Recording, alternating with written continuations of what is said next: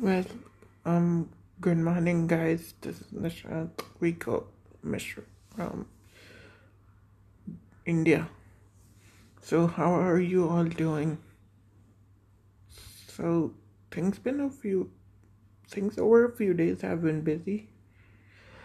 I might say too busy because I have been shifting and haven't got time to fly Falcon 4 BMS. But then, eagerly waiting for Dusty's mission on Saturday, and hopefully I do get to buy the original Falcon 4 from Steam or GOG. It's just 320 rupees. I wouldn't mind spending it.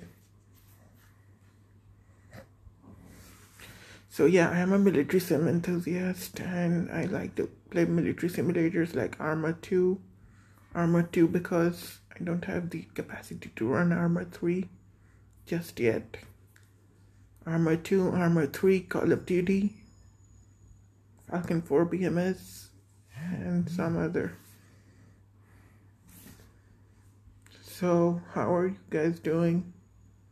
Okay, so Falcon 4 BMS review. One of the best F-16 sims after NovaLogic's F-16 multi-role fighter I have ever played. I was just looking around for a great F-16 Falcon sim, or the Viper sim, and Falcon 4 BMS came out to be the best.